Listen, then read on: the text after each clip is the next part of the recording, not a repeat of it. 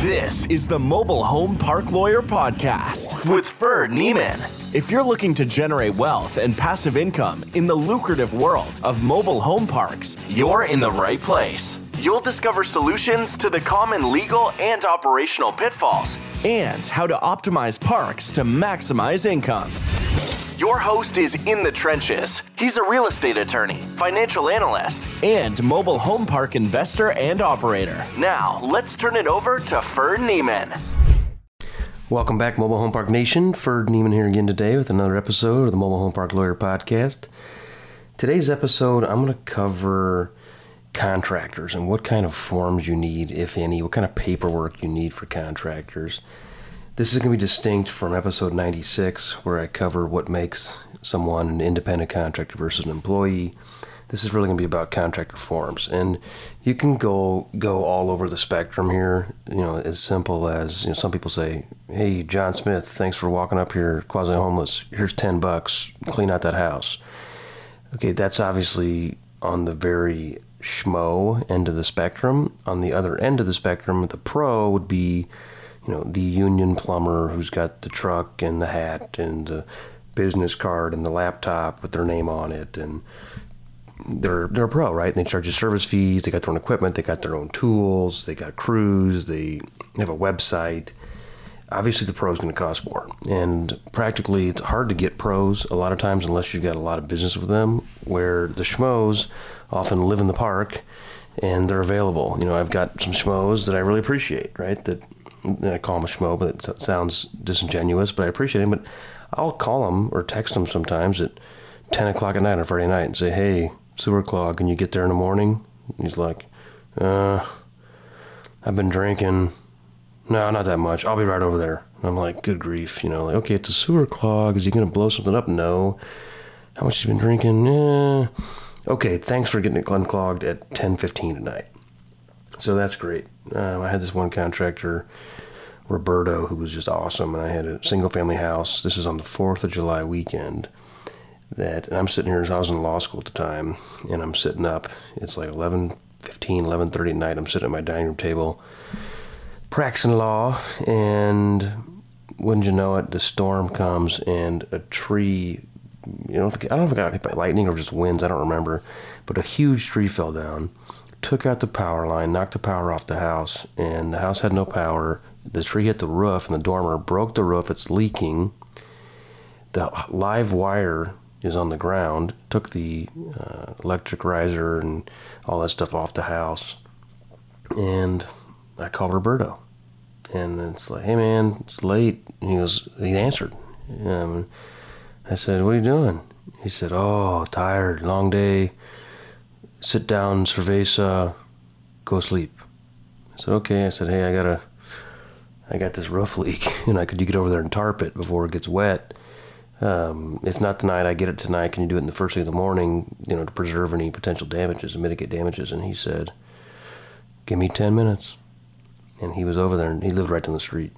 He was over there in 10 minutes and made this, big problem a small problem. It ended up becoming a big problem because the city permit department was closed, electric department was closed. My entire insurance branch was family-oriented and a family business, and they took the lake weekend around the 4th of July.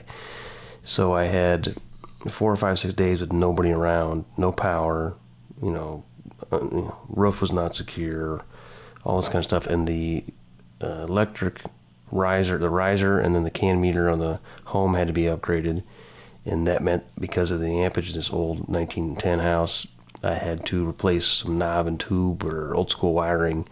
So it cost me like $5,000, and the insurance company didn't pay for upgrades. They didn't pay to take the tree away because the tree hit the house, rolled off the house, so it didn't need to be removed from the house. So that really sucked.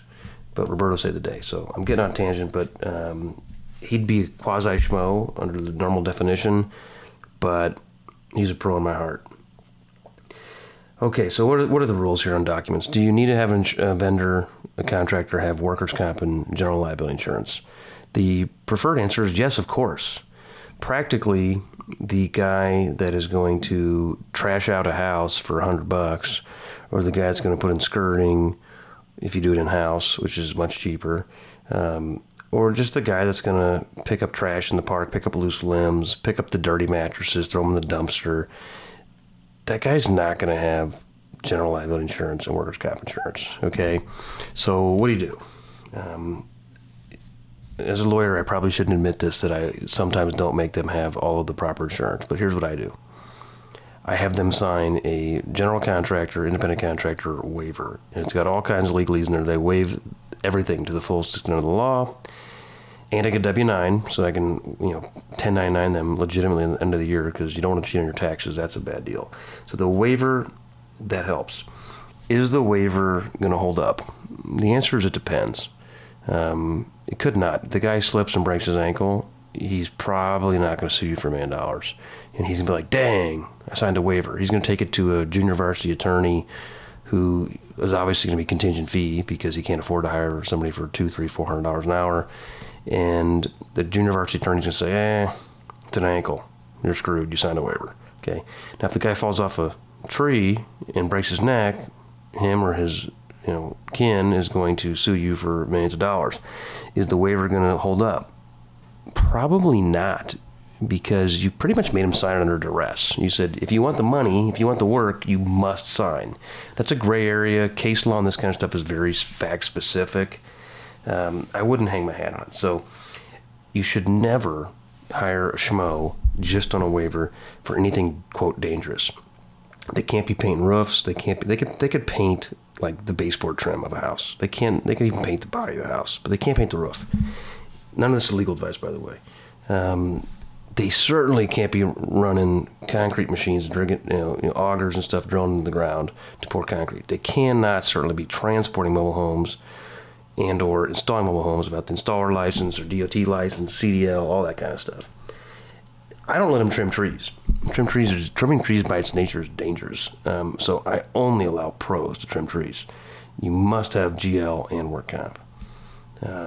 Little stuff like, interior remodel, I use a lot of schmoes for that. And I make them sign the waiver. Is that good enough? No. And a lot of people have the waiver or the pro. The pro's expensive, the waiver is risky. Here's the belt and suspenders middle ground. I pay work comp and GL on my schmoes. They're, quote, 1099 independent contractors. But I still pay work comp and GL on them. It adds about 2% to their wage, but it's worth it to me because it's that extra level security. When you get work comp or GL, you get a quote or a bid from an insurance company, and they're going to ask you who's going to work there. So when I first got GL, I had 4 team members. I was one of them. I couldn't get work comp GL on myself because you can't file a claim for your own injuries. So I had 3 employees, 2 property managers, and an admin bookkeeping type assistant. Well, admin assistant is low risk job classification, so the risk code is very low. Wage was also quasi low, but let's say my admin made $30,000 and my property manager made $30,000. Property management is a more dangerous profession, so compared to admin. So the $30,000 and the $30,000, the rate was one factor. The second factor was the job class. I then decided, I got a 1099 guy who pretty much works full time for me. He's allowed to moonlight, but let's be honest, I was working him like 45, 50 hours a week, and he didn't really have a lot of side jobs. So was he an employee or a 1099? We paid him as a 1099, but he kind of took a lot of the direction from us. And go listen to episode 96, and we'll cover more of this. But he was probably going to be classified as an employee. So I covered him under GL and work comp. Now, his job duty was more dangerous. It was, quote, maintenance. There's a difference between maintenance repair and general contractor construction.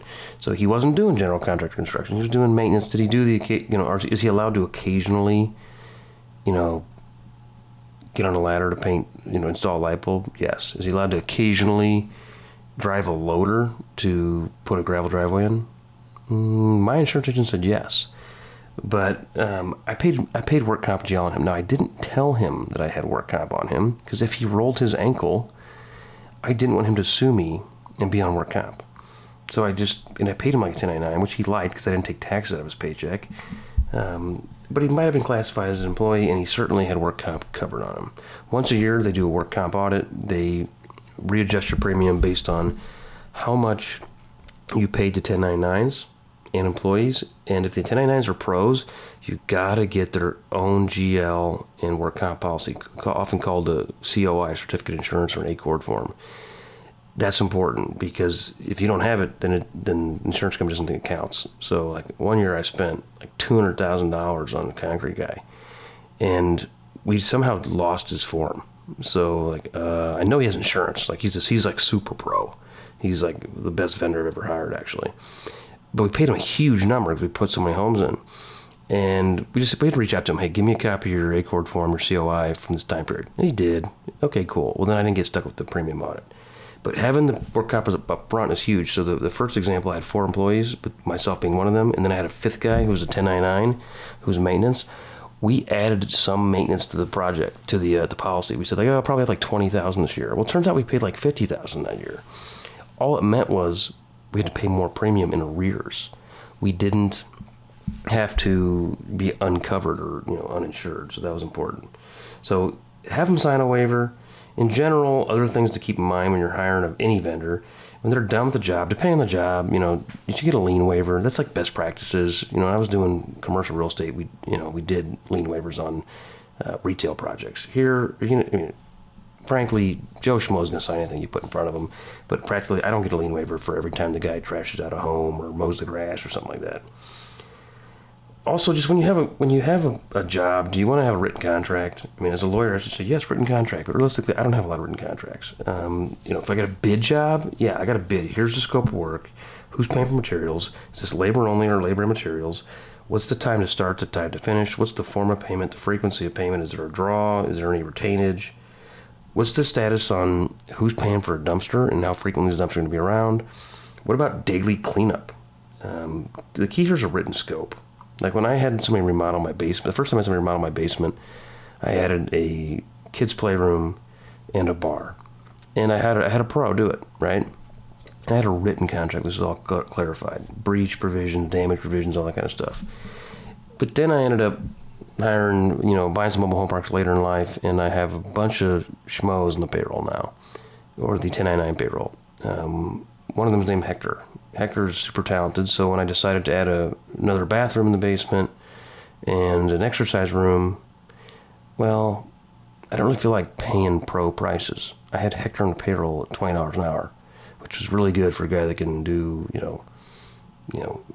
stud out a room, electric, HVAC, put in a window in a window well in a basement bedroom, sheetrock, mud tape, paint, ceiling, whatever the other stuff's called, the popcorn ceiling, upgrade the panel box, put in the shower pan, tile the floor, the whole 9 yards, right? Okay, $20 an hour is pretty cool. The pros were going to charge me like $80 an hour, and they had insurance. Well, I already had Hector on work comp GL, so it cost me like another $1 an hour. So it's pretty chill. So, frankly, I didn't have a written scope with him. I just supervised him. Best practice of written scope, but it's not that practical. Best practice would be, hey, get a list of references, call them, look at their portfolio, visit some of their job sites. Realistically, we don't do a lot of that stuff. I do recommend that you do a background check, and if you're going to do bid work, I absolutely recommend you get numerous bids, especially on stuff like tree trimming work and road work, because they're all over the map. I've got just crew guys that are just great. The first time I hired them, they're from Africa, but they live here in America now, obviously. And they're like pastors and church folk by day, but they don't make that much money. It's more their ministry. So by night and weekend, they trim trees. And they're licensed and insured, but they don't have the equipment. They like literally climb the trees and use ropes and stuff as like pulleys, and they cut down big trees, and they're safe and they do a good job. First time I got 3 bids, I walked the park myself, so I knew I had an apples and apples bid, which is important also, especially on road work because they could really deviate. But here on trees, I got 3 bids. $35,000, $67,000. There's a lot of trees that need to come down at this park and be trimmed up. It was pretty rough and tough. The third bid from my pastoral crew was $7,500 for the exact same scope of work. and they did an excellent job, and they had insurance. So they were actually pros. They just charged Schmo pricing, which was great. So this was like 5 years ago. I still use these guys on a regular basis. And I don't make them bid it out as much now because they're reasonable. Every once in a while I'll bid them just to keep them honest. But that's the key here is, figuring out when you need to use a pro. And then you generally don't need as much documentation, just get the insurance. When you need to use a Schmo, and what's your, threshold of risk here. Having your own work comp GL is important. And really just evaluating how much you want to micromanage them. The benefit of pros is they generally show up and do the job, and it's kind of done. Most of my Schmos, some of them are talented, actually. Some of them, all they can do is like pick up the other end of the mattress. Some of them can barely figure out which end of the shovel goes in the ground. And they don't last that long. Some of them can just paint. Okay, painting, you can teach a monkey to do it with enough bananas, right? It's not that hard. No offense, painters, but it's not that hard. Okay. The skilled work, I have some guys that have pro-level skill or better, but they're Schmos. Why are they Schmos? Because they're unreliable. They don't have a good vehicle. Their girlfriend drops them off, or they walk to work. They don't have their own tools. They're hungover. They got to leave. This minute you get their paycheck, they got to leave for 2 hours, go cash their paycheck, and go drive around and go pay all their bills in person. So the reality is some of these guys have pro-level talent, but they can't show up 5 days in a row on time sober. So they can't, otherwise they'd be making $45 an hour in a general contractor crew, but they're making $18 an hour because I look the other way sometimes, which is frustrating as heck, to be honest. But hey, look the other way, you showed up at noon, you have a black eye and you're missing a tooth. I don't even want to know. That's kind of the name of the game with some of these guys. But I think if you're a big company, you're probably using all pros because it's hard to manage your Schmos. If you're a small property, you can't really afford pros, but you also can't really afford a full-time Schmo, so you're probably going to have to do some yourself and get a pro. When you get in the medium size, it could be one park even, but you got to have enough work to keep a guy busy most of the time. So we had a guy named Marty. Marty did a good job for us for 5 or 6 years. And we gave him 40 hours a week. Well, then he went overtime. We gave him 50. We gave him 60. Well, then we ran out of homes remodel. Hey, you used up all the homes too fast. We got another one coming in a month. He's like, oh, okay. Well, he had to go make money. He went and got a job on a roof. Well, 2 days later, we have a toilet clog. Like, hey, Marty, we need you to fix the toilet. And he's like, oh, I'm on a roof for 5 days out of town. I'll get there in 5 days. We're like, oh, crap. Well, then we'd hire a plumber for $150 an hour to fix the job that Marty was doing for 16. So we realized, don't ever let Marty run out of business. And that was a game changer for us. So we limited him to 40 hours a week if we were slow, quasi-slow. We said, look, you can't do overtime. Go do odds and end jobs overtime, but we can't let you run out of work and run out of homes. And then we realized, okay, keep him busy as many hours he wants to work for us so he's not on somebody else's project on the weekend even. And if we ever got light, we started having to do jobs like personal residence, like my parents have a farm, at the time my grandparents' farm, paint fences, that kind of stuff. There's an infinite work to do on a farm. Everybody knows that.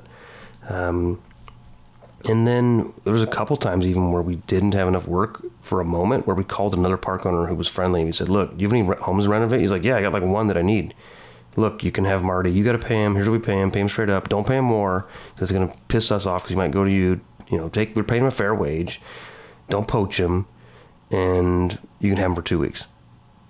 But if we have an emergency, we're pulling him off your job, remodel job to get a sewer water line or something. It was deal. It worked out well. Well, then we just figured, let's just go faster, go more, and we never ran out of work again. And now we got 20 guys like that we just say, we'll find you work. And we got inside work, we got outside work, stay on the payroll because we don't want them to disappear. So that's important. So you kind of got to get, it doesn't have to be medium like you need 5 or 10 parks. You could do that on one park. Marty was on our first park, right? But then we realized, we brought in 15 homes that were heavy remodels, which was kind of what we did back then, was super heavy. We bought 1980 home, put 18,000 in it, which today seems kind of crazy, but it worked out in the long run. But the key was keeping the guys busy because you hate to lose laborers because, man, it's hard finding work. People that want to work right now. So anyway, pros versus schmos, those are the forms. And your best practices, paper the heck out of it. Realistically, you don't always do that. But if you don't do it, you got to have some form of waiver, some form of insurance. You should always have LLCs in the middle of this stuff as well. Don't cheat on your taxes. That's just asking for trouble. So actually 1099 the guys require, don't pay cash. This stuff is I'm not going to go over that. That's below my pay grade. You should all know that by now. So your call. Do you use the Pro? Do you use the Schmo? Depending on the decision, you've got a number of things to look at and to work through. Till next time, thanks and God bless.